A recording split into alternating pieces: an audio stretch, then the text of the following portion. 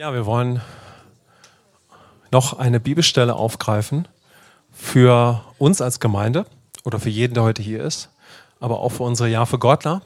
Das ist so ein bisschen ein Mix, ja, eine Bibelstelle für jeden, aber auch der bewusst schon Jesus angenommen hat, aber auch für unser Ja für Gott. Ja, ihr merkt natürlich heute ein besonderer Gottesdienst. Wir haben natürlich immer solche Stationen, wo wir Jesus feiern und das, was er getan hat. Ja, er hat dieses Du wieder möglich gemacht. Ist das nicht fantastisch? Amen. Er hat dieses Du wieder möglich gemacht zwischen dem Vater und uns. Ja, so dieses Bild von Michelangelo, wie diese zwei Hände sich berühren. Das kennen wir ja meistens. Ja, Jesus hat es möglich gemacht. Er ist das Bindeglied dazwischen. Wir haben einen Vater. Und so habe ich uns eine Bibelstelle mitgebracht, die, wie gesagt, auch für euch ist, ihr Ja für Gottler, aber auch für uns alle. Und ja, ich möchte euch einladen, dass wir offene Herzen haben, was Jesus zu uns heute Morgen da spricht. Bibelstelle steht in Matthäus 6, 25 bis 34. Ich bete noch kurz. Herr, danke für das Wort Gottes, dein Wort. Und wir bitten dich, dass wir offene Herzen haben und deine Stimme hören und zu den Entscheidungen des Herzens kommen, die du heute vorbereitet hast und die Frucht davon sehen in unserem Leben. Amen. Und warum sorgt ihr euch um die Kleidung? Betrachtet die Lilien, ich fange im Vers 28 an schon. Ich sehe gerade, dass dann noch der Vers 25 nicht rüber kopiert wurde, deshalb gehe ich noch zurück und lese mal ab Vers 25. Also Matthäus 6, 25 bis 34. Darum sage ich euch, sorgt euch nicht um euer Leben, was ihr essen und was ihr trinken sollt, noch um euren Leib, was ihr anziehen sollt. Ist nicht das Leben mehr als die Speise und der Leib mehr als die Kleidung?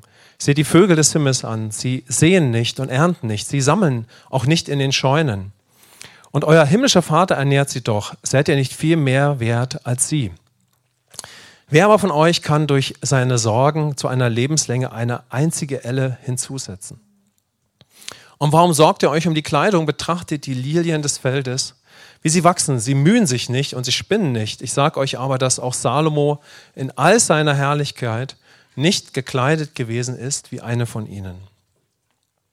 Wenn nun Gott das Gras des Feldes, das heute steht und morgen in den Ofen geworfen wird, so kleidet, würde das nicht viel mehr mit euch tun, ihr Kleingläubigen? Darum sollt ihr nicht sorgen und sagen, was werden wir essen oder was werden wir trinken? Oder womit werden wir uns kleiden? Denn nach all diesen Dingen trachten die Heiden, aber euer himmlischer Vater weiß, dass ihr das alles benötigt. Trachtet vielmehr zuerst nach dem Reich Gottes und nach seiner Gerechtigkeit. So wird euch dies alles hinzugefügt werden. Darum sollt ihr euch nicht sorgen um den morgigen Tag, denn der morgige Tag wird für das Seine sorgen. Jeden Tag genügt seine eigene Plage. Matthäus 6, 25 bis 34. Und der Bibelvers, den wir euch mitgeben möchten, ist letztendlich sind die Worte von Jesus: Trachtet vielmehr zuerst nach dem Reich Gottes und nach seiner Gerechtigkeit. Wenn ich an diese Bibelstelle denke, dann denke ich ganz oft auch an Petra und mich, wie so in der Zeit, wo wir uns haben taufen lassen, vor über 20 Jahren, aber auch danach, das einer der zentralen Bibelverse war, mit denen so Jesus zu uns gesprochen hat. Und so wie wir konnten, haben wir eben die Stimme Gottes gehört und haben Entscheidungen aufgrund dessen getroffen. Nämlich genau das, was Jesus hier sagt. Ja, wir wollen nur noch nach ihm trachten und unser Leben für ihn und sein Königreich geben. Aber wie wir eben auch in den Worten von Jesus gehört haben, ist natürlich die Grundlage oder möchte der Vater, dass die Grundlage, dass wir solche Entscheidungen treffen, natürlich er selbst und seine Liebe ist. Ja?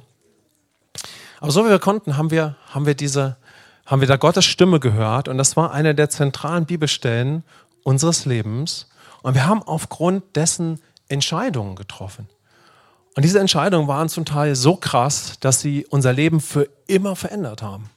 Weil Gott durch diese Bibelstelle zu uns gesprochen hat und das eine der Bibelstellen war, über die wir am meisten nachgesonnen haben und durch die wir lebensverändernde Entscheidungen getroffen haben, ohne die wir niemals hier sein würden. Und das ist Gottes Absicht. Amen. Dass er aus dem Himmel, von dem Herzen des Vaters, zu uns spricht und immer weiter spricht. Und eigentlich spricht Gott Also wenn ich auf uns schaue, immer weiter durch diese Bibelstelle zu uns. Ja? Wir haben hier oft Bibelstellen, da spricht Gott weiter, immer wieder neu. Er greift sie wieder auf. Er offenbart erneut sein Herz. Schau mal, mein Sohn, meine Tochter, hier habe ich zu dir gesprochen. Und hier möchte ich weiter zu dir sprechen. Und wenn er uns dahin führen kann, dass wir dann aufgrund seiner Liebe und seines Sohnes genau die Entscheidungen treffen, die hier in dieser Aussage von Jesus enthalten sind, nämlich, dass wir auf der Grundlage von Gnade das Trachten nach dem Leben aus dem Herzen des Vaters, wenn wir mal so reinschauen, das Herz des Vaters, glaube ich, haben wir heute eine Menge gesehen in diesem Gottesdienst. Amen. Ich glaube, wir konnten hineinschauen in das Herz des Vaters. Wenn wir den Jahr vor Gottland zugehört haben, wenn wir im Lobpreis waren, wenn wir Claire dir zugehört haben, konnten wir weiter staunen über das Herz des Vaters, dieses Gottes, der erschienen ist durch Jesus, um Menschen zu lieben und zu retten. Wollen wir Jesus einen Applaus geben? Amen. Danke, Jesus.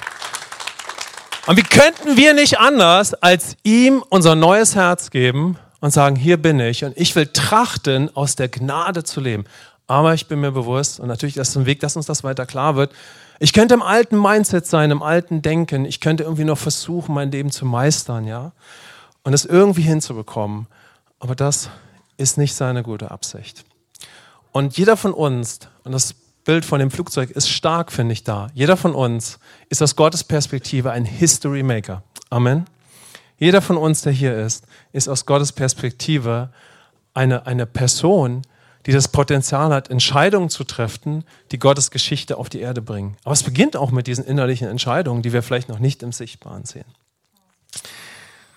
Also wenn wir da die Stimme Gottes durch diesen Vers nicht so gehört hätten, Peter und ich weiß gar nicht, wo wir da heute stehen würden. Natürlich war das ein Prozess, ein Teil des ganzen Weges. Heute hat mich diese Bibelstelle also wieder bewegt und wir nähern uns ja einer Bibelstelle oder Aussagen von Jesus unterschiedlich an. Wir haben unterschiedliche Ausgangspositionen. Wir gehen durch unterschiedliche Prozesse im Leben. Wir sitzen unterschiedlich heute Morgen hier.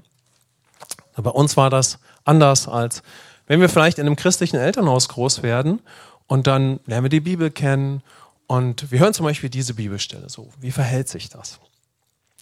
Wenn ich mit uns heute, und habe ich einen konkreten Gedanken, den ich aufgreifen könnte, denn um diese Bibelstelle könnte man, glaube ich, ein ganzes Buch bauen, ja, so von Zeugnissen und wie Gott einen da anspricht. Du kannst ja mal schauen, wie er heute zu dir spricht. Ich bin gespannt. Amen. Und ich habe etwas Konkretes im Herzen, aber ich kann gar nicht anders, als dass wir jetzt gleich mal am Anfang erneut erstmal einen Moment auf Jesus schauen. Und wenn wir uns mal so vorstellen, Jesus geht an diesem Tag vor circa 2000 Jahren durch die Menschenmenge, das sehen wir tatsächlich den Sohn Gottes. So wie wir heute hier viele Söhne und Töchter Gottes sehen. Amen. Wir sehen den Sohn Gottes, der einen offenen Himmel hat, der eins ist mit dem Vater in dieser sündigen und gefallenen Welt. Und er kann gar nicht anders, als jeden in sein Leben hineinnehmen, in dem vollen Bewusstsein, dass eigentlich niemand um ihn herum gerade das Leben so führen kann, wie er es führt. Und dass er genau deshalb in absehbarer Zeit sich ans Kreuz wird schlagen lassen, damit wir alle genauso jubelnd ausrufen können, ich habe einen Vater und ich bin kein Heide mehr. Amen. Amen. Ich habe einen Vater. Ich habe jetzt denselben offenen Himmel. Ich kann jetzt auch nach Gerechtigkeit trachten. Ich habe dieses hohe, nicht überhebliche, sondern dieses Leben des Himmels und es wurde in mich eingepflanzt. Und so nimmt Jesus jeden mit hinein, ja, in diesem Verständnis, wer Gott ist und wer er ist. Dass wenn wir den Vater haben und ihn kennen, uns nicht Sorgen brauchen. Und natürlich weiß Jesus, dass wir von Sorgen attackiert sind, von vorne bis hinten. Also Jesus kommt nicht mit einer Botschaft der Verdammnis, sondern er kommt mit der Botschaft des Vaters. Amen.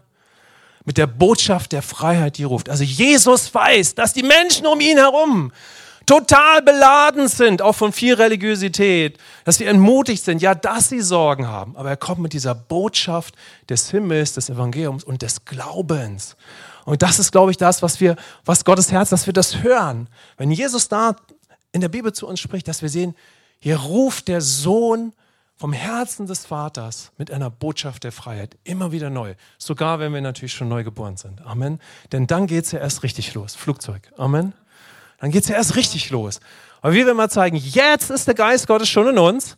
Die Hardware ist neu. Wenn ihr möchtet, sagen wir mal, die Hardware ist neu. Die Software. Die ist noch sehr erneuerungsbedürftig. Und da brauchen wir erstmal, ich weiß nicht, wie viele Jahre, Momente mit Gott, dass wir das checken. Da ist schon das Kerosin drinne. Wir haben nicht ein Tröpfchen Heiliger Geist empfangen. Er hat ausgegossen. Ob wir das nun schon fühlen oder nicht. Aber die Bibel sagt, ich habe meinen Geist ausgegossen. Ich habe dir nicht nur ein Tröpfchen gegeben. Ich habe meinen Strom in dich gelegt. Amen. Ich habe dich betankt, als ich meinen Geist in dich gegeben habe. Und wenn du wüsstest, was in dir ist. Amen. Was für ein Gott. Komm, lass uns unseren Nachbarn schütteln. Gut, dass du heute Morgen hier bist. Du hast eine richtig gute Entscheidung getroffen. Du bist in einem Flugzeugbetankungsplatz gelandet. Du bist eine Boeing 747. Ich liebe ja den Reinhard Bonnke. Haben sie ihn gefragt, Reinhard, wie siehst du das denn? So das große Thema mit Lebt Gott. Dem sagt er, wisst ihr was? Ich bin eine Boeing 747. Am Ende der Startbahn bin ich am schnellsten. Ein bisschen anderes Bild. Amen. Also ich glaube, dass diese Worte von Jesus sich uns erschließen, wenn wir ihn kennenlernen. Den Vater, wer er wirklich ist, ja, was er für uns getan hat. Und die Frage, und jetzt kürze ich das mal ab auf heute, die so, ich sag mal, reduziert oder fokussiert für mich auftaucht, ist dann die Frage gewesen, die sich vielleicht jeder Mensch drumherum gefragt hat, die kann ja in unserem Denken auftauchen. Und das wäre ja so verständlich. So verständlich.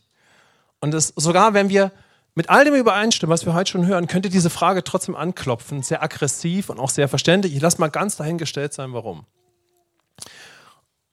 Und die Frage, die für mich dann doch auftaucht, ist die Glaubensfrage.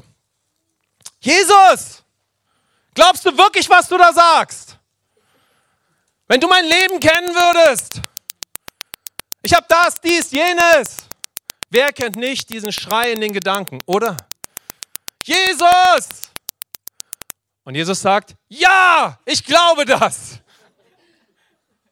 Und dann sagen wir vielleicht manchmal ehrlich, ha, Jesus, ich aber nicht. Ich bin schon neu geboren oder nicht, ja? So, ich glaube es nicht. Ja. Kann die Gemeinde ein Ort sein, wo wir den Glaubenskampf wahrnehmen dürfen? Amen. Der geistliche Kampf um unsere Gedanken, um die Stimme, die spricht. Wie gut, dass die Gemeinde der Ort dafür ist. Komm, wir sagen mal Amen dazu. Amen. Alles andere ist Pillekram, könnte man sagen. Bringt nichts, aber aufgrund der Liebe, ja, aufgrund der Gnade, ja, es geht nicht weiter. Was ist denn dann unser Problem, wenn wir so geliebt sind? Ein Problem, das man wirklich benennen darf, ohne Verdammnis. Na, ganz schwarz auf weiß, ja, so mal ganz ungeschminkt. Aber aufgrund der Gnade, wir glauben natürlich ganz oft nicht das, was Jesus glaubt. Ist ja auch klar. Hardware neu, Software nicht. Ja. Deshalb beschweren wir uns so oft über Sachen, du, ich, über die sich Jesus niemals beschwert hat. Aber weil die Gedanken, die Sorgen, die Pein, die damit verbunden ist, die Lügen, Attacken des Feindes so real sind. Ja. Deshalb klagen wir so oft über Sachen, über die Jesus niemals geklagt hat.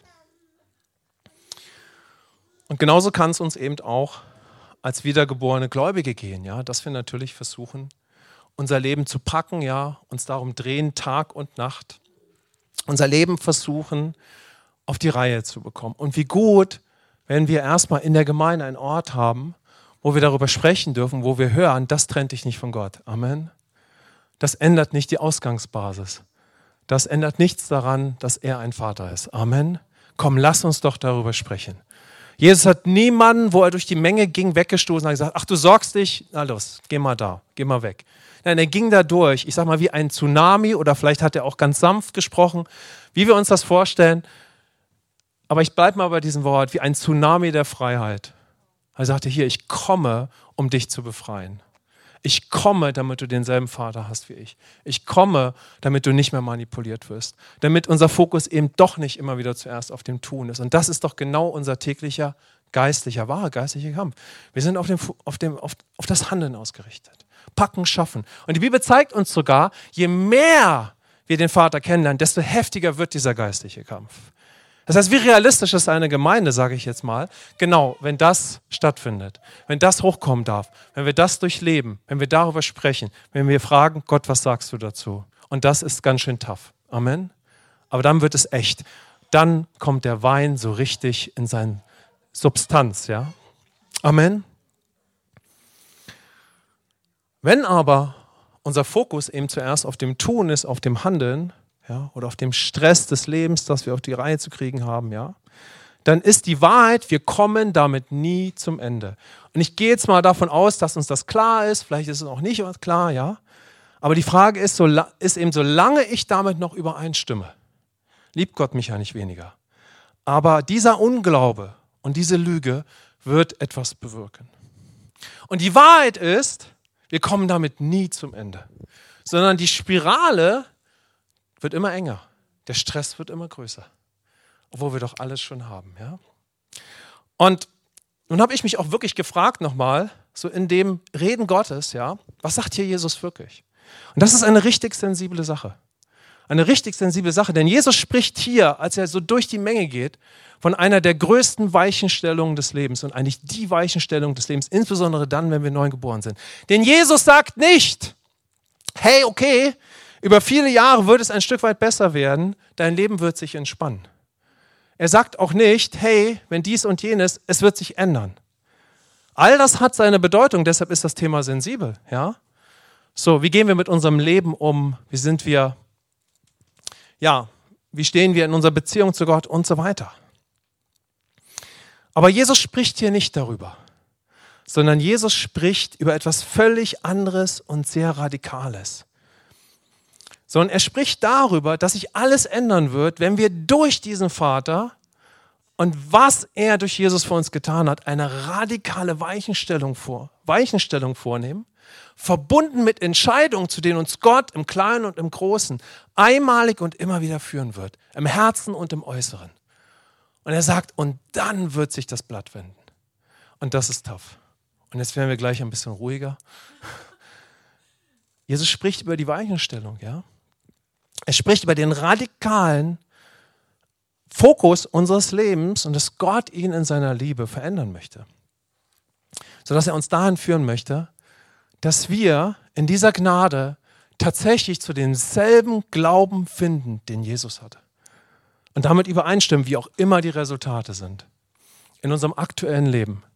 Und dass wir durch ihn glauben, es gibt nichts Besseres, als dass ich, weil ich einen Vater habe, der mich liebt, nur noch nach der Beziehung mit ihm und nach Gerechtigkeit trachte und mein Leben einfach für sein Königreich gebe. Punkt aus, fertig. Und wenn wir so entscheiden in unserem Herzen und uns so rufen lassen, dann wird der Herr mit uns auch über die gewaltigen Entscheidungen im Kleinen und im Großen sprechen, die damit zusammenhängen. Denn wenn ich mich vom alten Leben ziehen lasse, treffe ich so viele Entscheidungen, die mein Leben immer stressiger machen.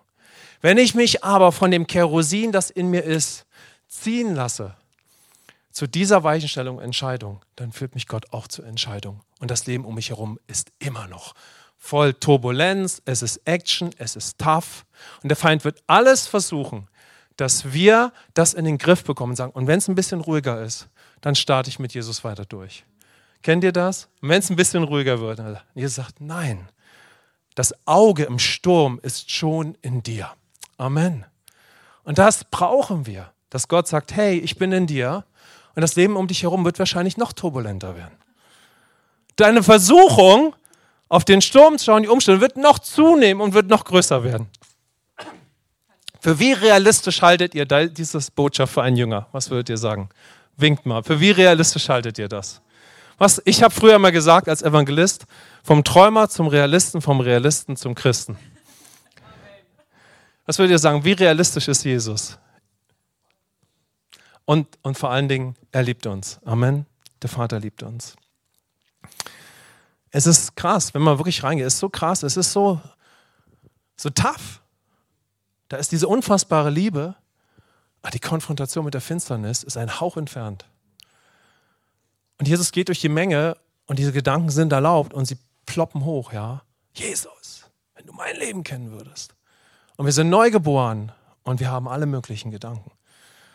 Was, wenn wir eine Gemeinde haben? Was, wenn wir Jüngerschaft haben in unserem Haus? Was, wenn ihr, sage ich jetzt mal als Jahr vor Gott oder jetzt auf eurem weiteren Weg, ja, da seine Stimme hört, die liebevoll spricht, aber auch voller Power. Ich bin da für dich. Ich kenne dich. Ich liebe dich. Und ich habe Absichten und Pläne. Vertrau mir einfach. Vertrau mir. Genau in dem Stress und Sturm, der gerade um dich herum ist. Ich habe einen Weg dadurch. Amen. Gib mir einfach nur dein Herz. Komm, wenn ihr möchtet, sagen wir mal, Jesus, ich gebe dir einfach mein Herz. Das ist alles, was ich habe. Und das gebe ich dir. Ich will trachten mit jeder Faser meines neugeborenen Seins, mit meinem Mund. Ich will einfach nach dir trachten. Hilf mir dabei. Wenn ich falle, trenn mich nicht von dir.